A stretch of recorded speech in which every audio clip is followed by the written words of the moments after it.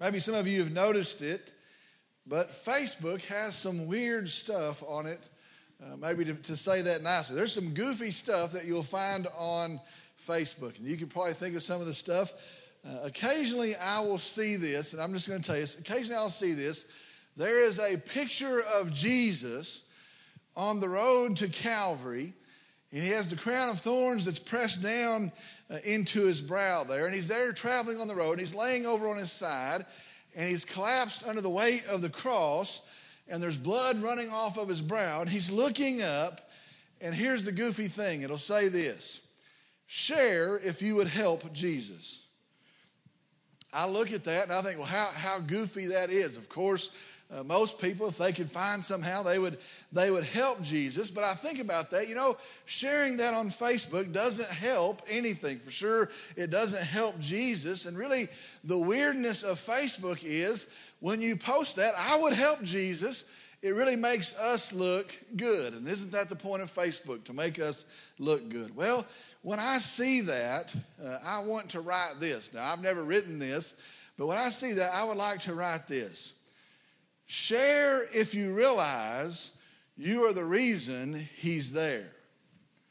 Today, we're going to continue in Luke chapter 23, the account of the trial and the beatings and the crucifixion and the death of our Savior, Jesus. And let me just say, maybe a good starting place this morning, maybe a good point of reference this morning is to start off and for us to say, for us to know today, we are the reason for those events. Our sin, our rebellion, mine and yours, we are the reason for those events. I'm afraid that when we read this account this many years later, it is easy to somehow separate ourselves from those goings on. But the reality is this: the beatings, they were mine, they weren't his.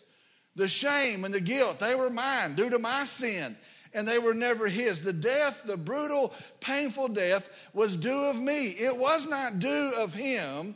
And maybe as we read our verses today, we would do well to remember, I am the reason for these events. The scourging, the beating, the march to the cross, the crucifixion. I am, you are, we are the reason for these events. Our message this morning is entitled, A Warning on the Way. A Warning on the Way. Our verses today are Luke chapter 23, today verses 26 through 31. A warning on the way. Luke chapter 23, verses 26 through 31. I'm going to ask if you would stand with me in the honor and the reverence of the reading of God's word. Luke chapter 23, beginning here in the 26th verse, says this: when they led him away, they seized a man, Simon of Cyrene, coming in from the country, and placed him on the cross to carry behind Jesus. And following him was a large crowd of the people and of women who were mourning and lamenting him. But Jesus, turning to them, said, Daughters of Jerusalem, stop weeping for me, but weep for yourselves and for your children. For behold, the days are coming when they will say, Blessed are the barren, and the wombs that never bore, and the breasts that never nursed. Then they will begin to say to the mountains, Fall on us, and to the hills, cover us. For if they do these things when the tree is green, what will happen when it is dry?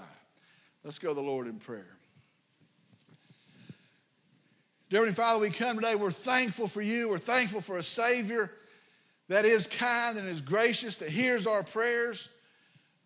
A Savior that has secured our redemption, our forgiveness, who has taken our guilt and our shame and who he himself has borne it and then done away with it.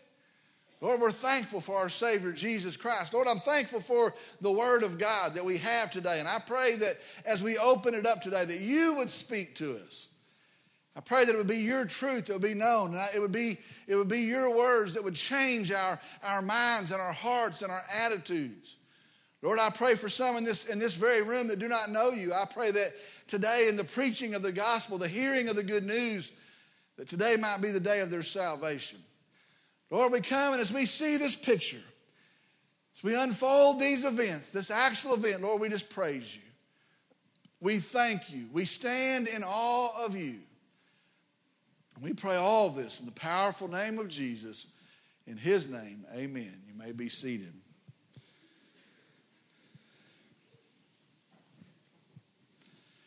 Today we're going to continue in the actual, factual, historical account, again, of Jesus' trials, of his beatings, of his crucifixion. And I always want to start off and say, this is an actual account. This is the historical account. This is not somebody's interpretation of the account. This is not a symbolic representation of the account.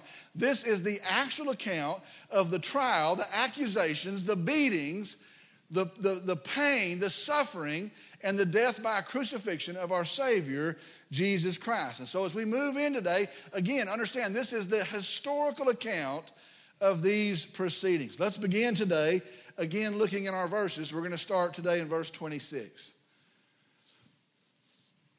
When they led him away, they seized a man, Simon of Cyrene, coming in from the country, and placed on him the cross to carry behind Jesus.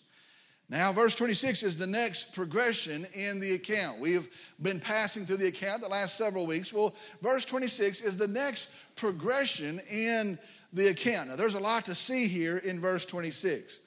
Notice, first off, it says this: when they led him away, they seized a man. When they led him away, they seized a man. Well, the first question is, who are those that are called they? Who is this referring to? Understand, they is referring to the Roman soldiers, the soldiers who are in charge of the execution. In fact, we're going to see, and we know that they are experts in the art of punishment and death. And so they, when it says they, it is talking about the Roman soldiers. Now, I think it's important to see this.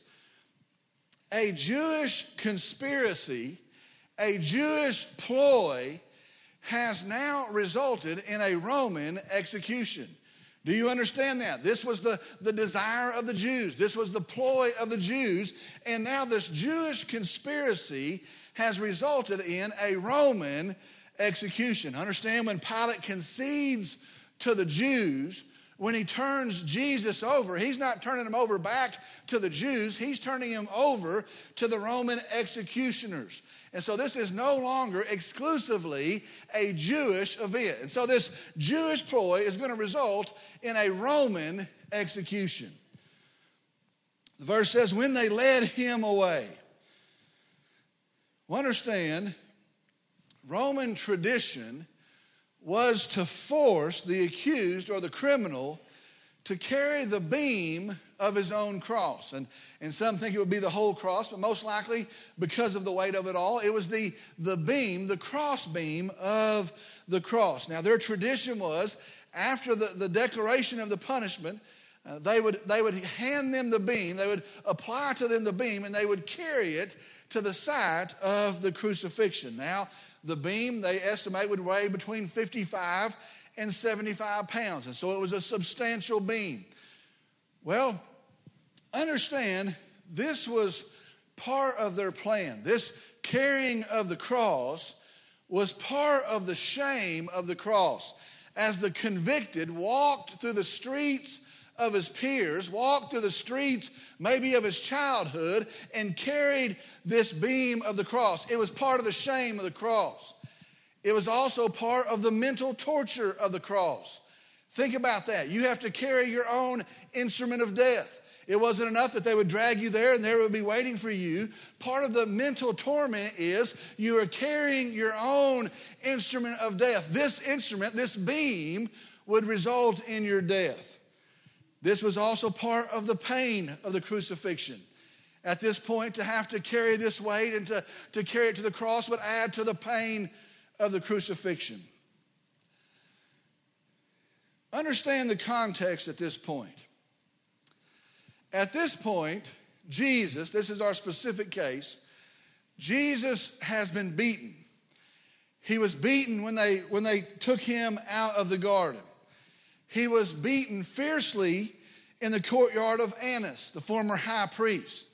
He was also beaten again when he was questioned and held by Caiaphas there in the mock trial as the sun came up at sunrise. And so Jesus has continually been beaten. He's been beaten when they captured him and all the false trials. He's been beaten and he's been beaten. Now we know at this point he has also been beaten by the Roman executioners. The worst of it was the scourging. The scourging. We know that Jesus was scourged before he was taken away to the cross. Now, scourging is the act of bending the person over a post. And they would tie their hands and they would bend them over the post and they would tie them up. And there they would whip them across the back. Now, it wasn't a normal whip. It was a multi-pronged whip. And on the end of each of the strands of the whip, there would be pieces of bone or pieces of glass. Now, in this process, the ribs will be deeply bruised. The muscle between the ribs will be torn away from the ribs as the ribs were separated in the beating. In the process of scourging, the internal organs and oftentimes the intestines would spill out of the person as their skin is torn away. There will be intense internal bleeding in the person as they receive their scourging. There will be also great external bleeding as the tears of the flesh then opened up as the person is bent over the post. They tell us it is not uncommon for a person to have at least one of their lungs collapse or be punctured as one of the end pieces of bone would snag and tear open part of the lung. And so many times one of their lungs would collapse or be ripped open. A person finishing this process would have seizures. They would pass out only to be waken up again. They would vomit. They would shake. They would sweat profusely. The body under such stress, under the weight of such stress, doesn't know how to react. And so the person would stand there and they would sweat and they would bleed and they would hurt. And if they passed out, they would make sure they woke them back up and they propped them back up. They would vomit. Now, special for Jesus, there in the praetorium, it says that the soldiers made a crown of thorns. Now, this wasn't done to anybody else. This was special for his case as the king of the Jews. And so they fashioned a crown of thorns and they pushed it into his head. They would rake the bones of his skull with the thorns and it would tear away at his scalp. And in great pain, it would be applied to his head. And the thorns would sting as they're pushed in. And so understand the context. On this day, it was then that he would start the approximate half mile through the city to Calvary. Having endured all of that, having suffered all of that, is then at that point that he would then begin the trip of about a half mile through the city to Calvary. See the context. Alone, naked, trembling, shaking, aching, bleeding, most likely vomiting, there stands Jesus. Can you see him? There stands Jesus. His ribs are bruised and his flesh is torn. He's been beaten and he's been beaten and he's been mocked and spat upon. And there he has a crown of thorns and it's pushed into his head. It's not going to fall off. It's pushed into his scalp.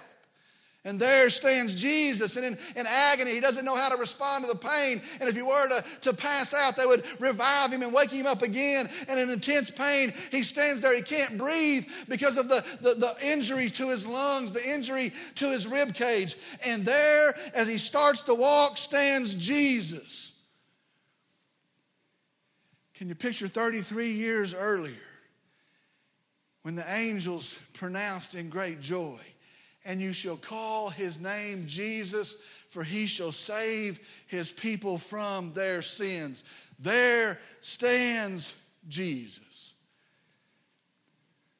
And the Lamb starts the final trip, the final half mile to the final altar. Now, the Gospels do not tell us why, but for some reason, most likely to the failing of his strength, most likely to the constraints of their time to be done with this, a man, Simon, is seized. He's from Cyrene. The Bible tells us that's where he's from. That's in North Africa. Most likely this was a Jewish person, a Jewish man. He was most likely also in the city for the holiday, for the festival. Most likely, like Jesus, he stayed outside of the city at night and then would come back in during the day. And so it says he was coming in from the country. Most likely, like many of the people that hadn't found lodging, he would stay somewhere outside of the city. And on this day, he's coming back into the city. And the Bible says the Romans grabbed him and they placed on him the cross of Jesus. Now notice it says to carry behind Jesus. Jesus is still walking to Calvary. Jesus is still making his way, but now behind him, here's this man Simon, and he's carrying the crossbeam for Jesus. I want you to see two things here, and I think they're important. The first thing is this, and it's just a picture that we catch a glimpse of here. The first thing is this. I believe this is a picture of the first disciple. Simon, I'm sure, was reluctant. I believe that. Simon, I'm sure, was forced. I know the Bible says that. But nevertheless, here we have the very first person who has taken up the cross of Jesus Christ and is found following Jesus. Remember, it was Jesus who said, to be my disciple, you're going to have to take up your cross and follow me. And so I think here in this picture, we see a glimpse of the very first disciple as he carries the beam, the cross, and he follows after Jesus. It's a picture of discipleship. Second thing, and see this, be sure of this, listen. It doesn't matter who carried the cross. Only Jesus, as the perfect Lamb of God, only Jesus as the sinless Lamb of God could bear the cross. See that? It doesn't matter who carried the cross because only Jesus could bear the cross. And be sure when they reach the summit of this terrible hill, it will be then Jesus' cross to bear. It will then be Jesus' blood that is shed. It'll then be Jesus' death that would follow. And listen, praise the Lord, because there can only be salvation in the cross that is borne by the perfect Lamb of God, Jesus.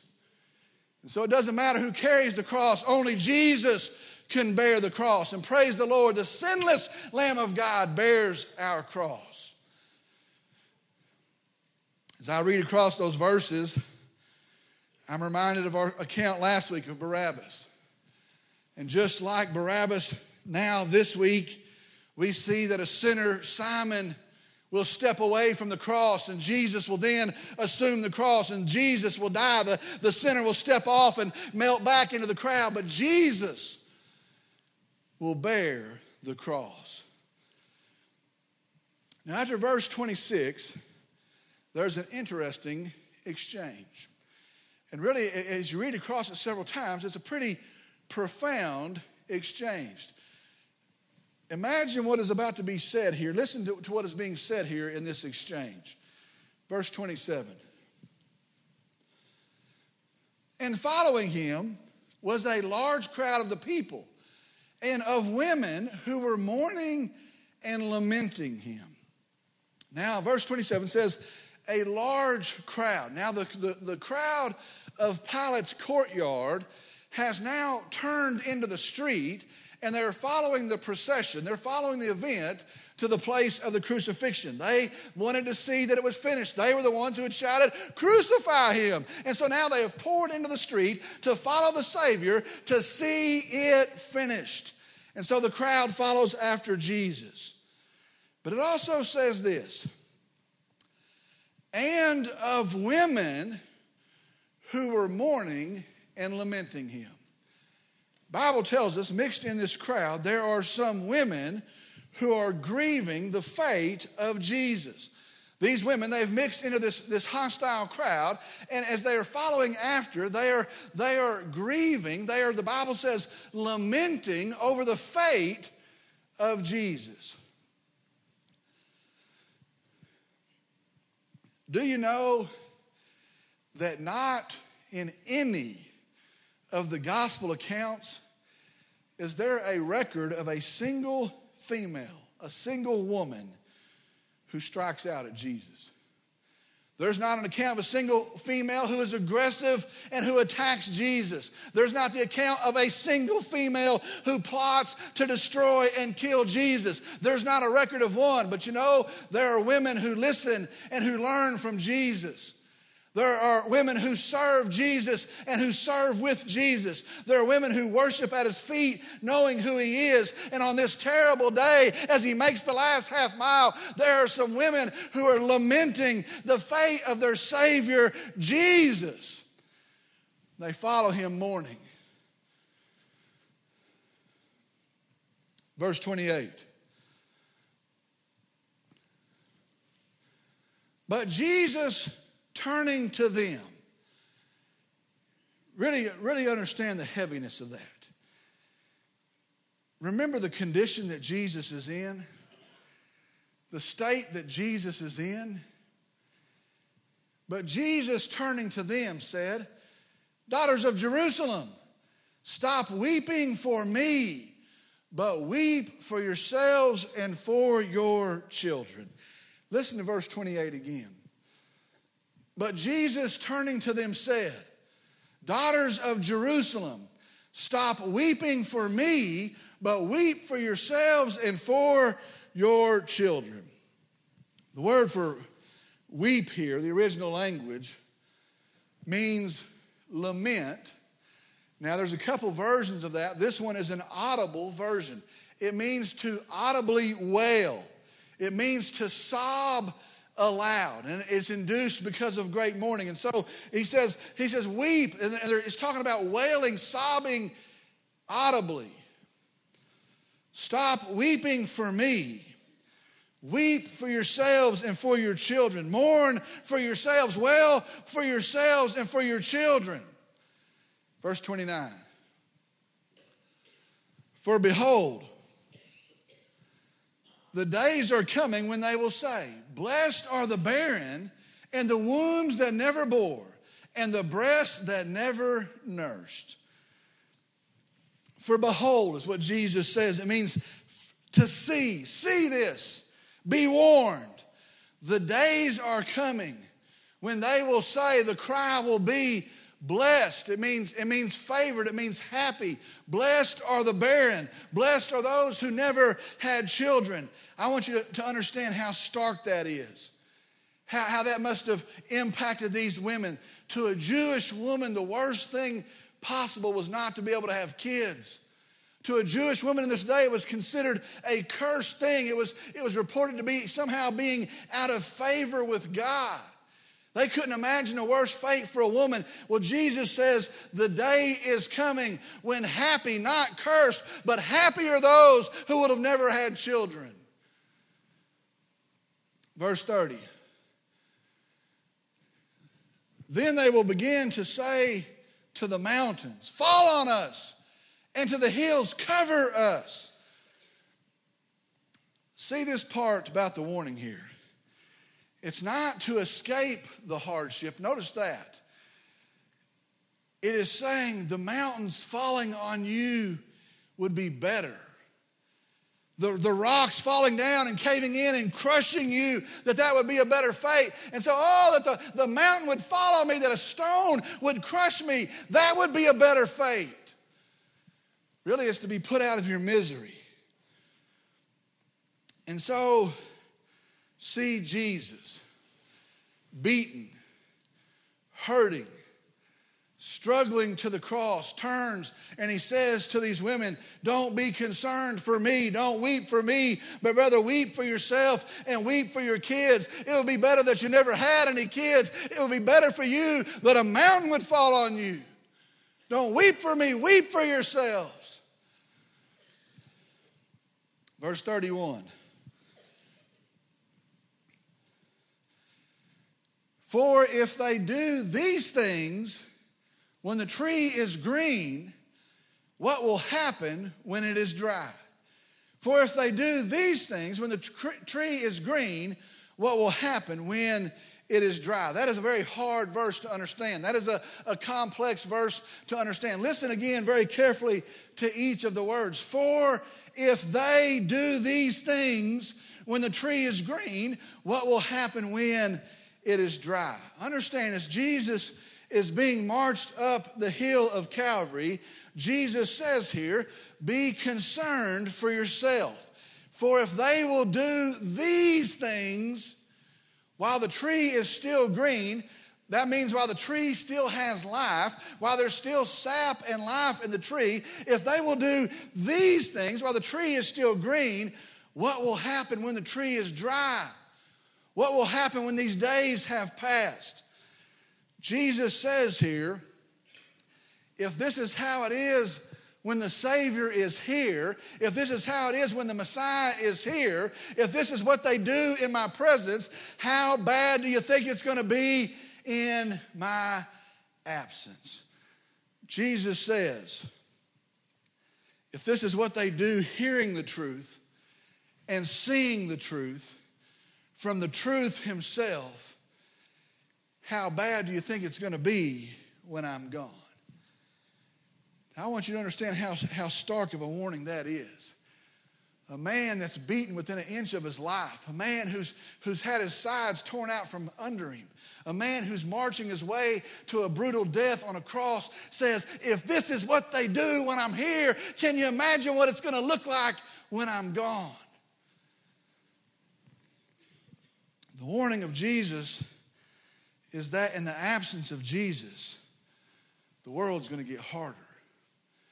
The world's going to get callous. The world's going to become more violent. In the absence of Jesus, the world's going to become wicked and more wicked. It's going to become evil, and there's going to be more evilness to the point that one day it's going to get to the place that you would say, oh, that a rock would fall on me. That would surely be better. Oh, that I would have never had kids and brought them into this. It's so wicked here. Now stay with me. I believe this is talking about the Roman siege on Jerusalem in AD 70. Now I want you to listen very carefully. Many theologians say that. Many Bible scholars say that. In AD 70, not 50 years after Jesus says this, the Romans came and they ransacked the city. They killed, they slaughtered 1.1 million Jews, one estimation, slaughtered them. The account was they starved them out, and then when they rushed the city, they took the kids and they killed them right there. They took the elderly, we'll run them off as prisoners. They would kill them right there. The women, those that were weak, they killed them right there. They destroyed the city. They destroyed the temple. They even cut down the trees to make it look barren. They burned the city. They ransacked the city. They took almost 100,000 slaves. I believe that's what that's talking about. But listen to me very carefully. I believe this warning is more.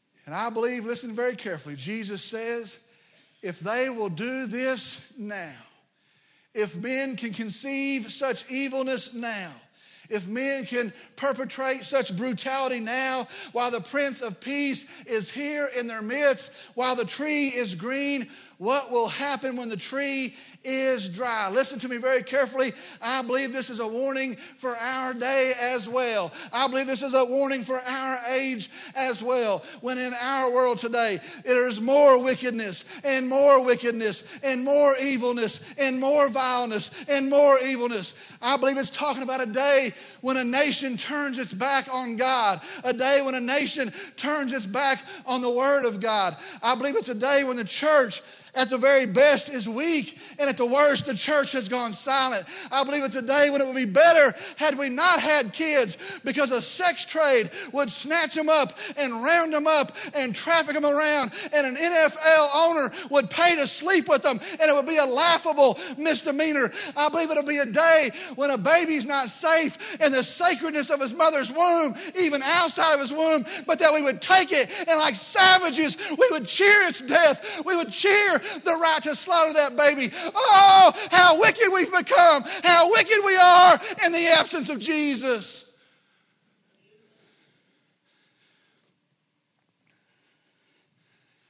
And the answer is still the one on his way to the cross.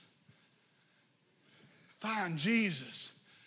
Find Jesus. Do you see how wicked our hearts are? Find Jesus. Oh, that our people would find Jesus, that our neighbors would find Jesus, that our nation would find Jesus. Oh, listen, dear sinner, find Jesus. The answer is still the one that walked the rest of the way to Calvary. Oh, that we would find Jesus. Find Jesus. Let's pray. Dear Heavenly Father, we come. And I just tell you, Lord, I'm sorry. I'm sorry for a nation that's so proud. We'll throw up our flags and we'll throw up our pride while we butcher our young, while we blink at a sex trade, while we laugh at perversion, while we call evil things good and good things evil. Lord, I'm sorry for churches that are so weak and pathetic. Sorry for churches that are silent, that wouldn't speak out and say boo if you chased us into it. Lord, I'm sorry for sinners who've been made to feel comfortable in their sin. Lord, I'm sorry for a gospel that's gone silent. Lord, I come and my prayer today is that we would find Jesus. That in your grace, you've made him known. My prayer is that we'd find Jesus. I pray for anybody in this room that's lost that today they'd find Jesus. I pray for us in this room that are saved that we would walk out knowing Jesus and we would help a lost world find Jesus. I pray as wickedness and violence just consumes us, that in the mouth of the church that they would find Jesus. Lord, help us. Lord, help us. Lord, help us. Lord, I come, and at the same time, when I tell you I'm sorry, I am so thankful for the perfect Lamb of God who didn't just carry a cross, but who bore a cross. And on that cross and in that act on that altar is my sin. I'm thankful for the forgiveness of my sin. It's my shame. Lord, I'm thankful for the removal of my shame. That a certificate of death that was angry against me, that I bear it no more because you bore it to that cross. Lord, I'm thankful for such a Savior. Lord, I'm thankful for such a salvation.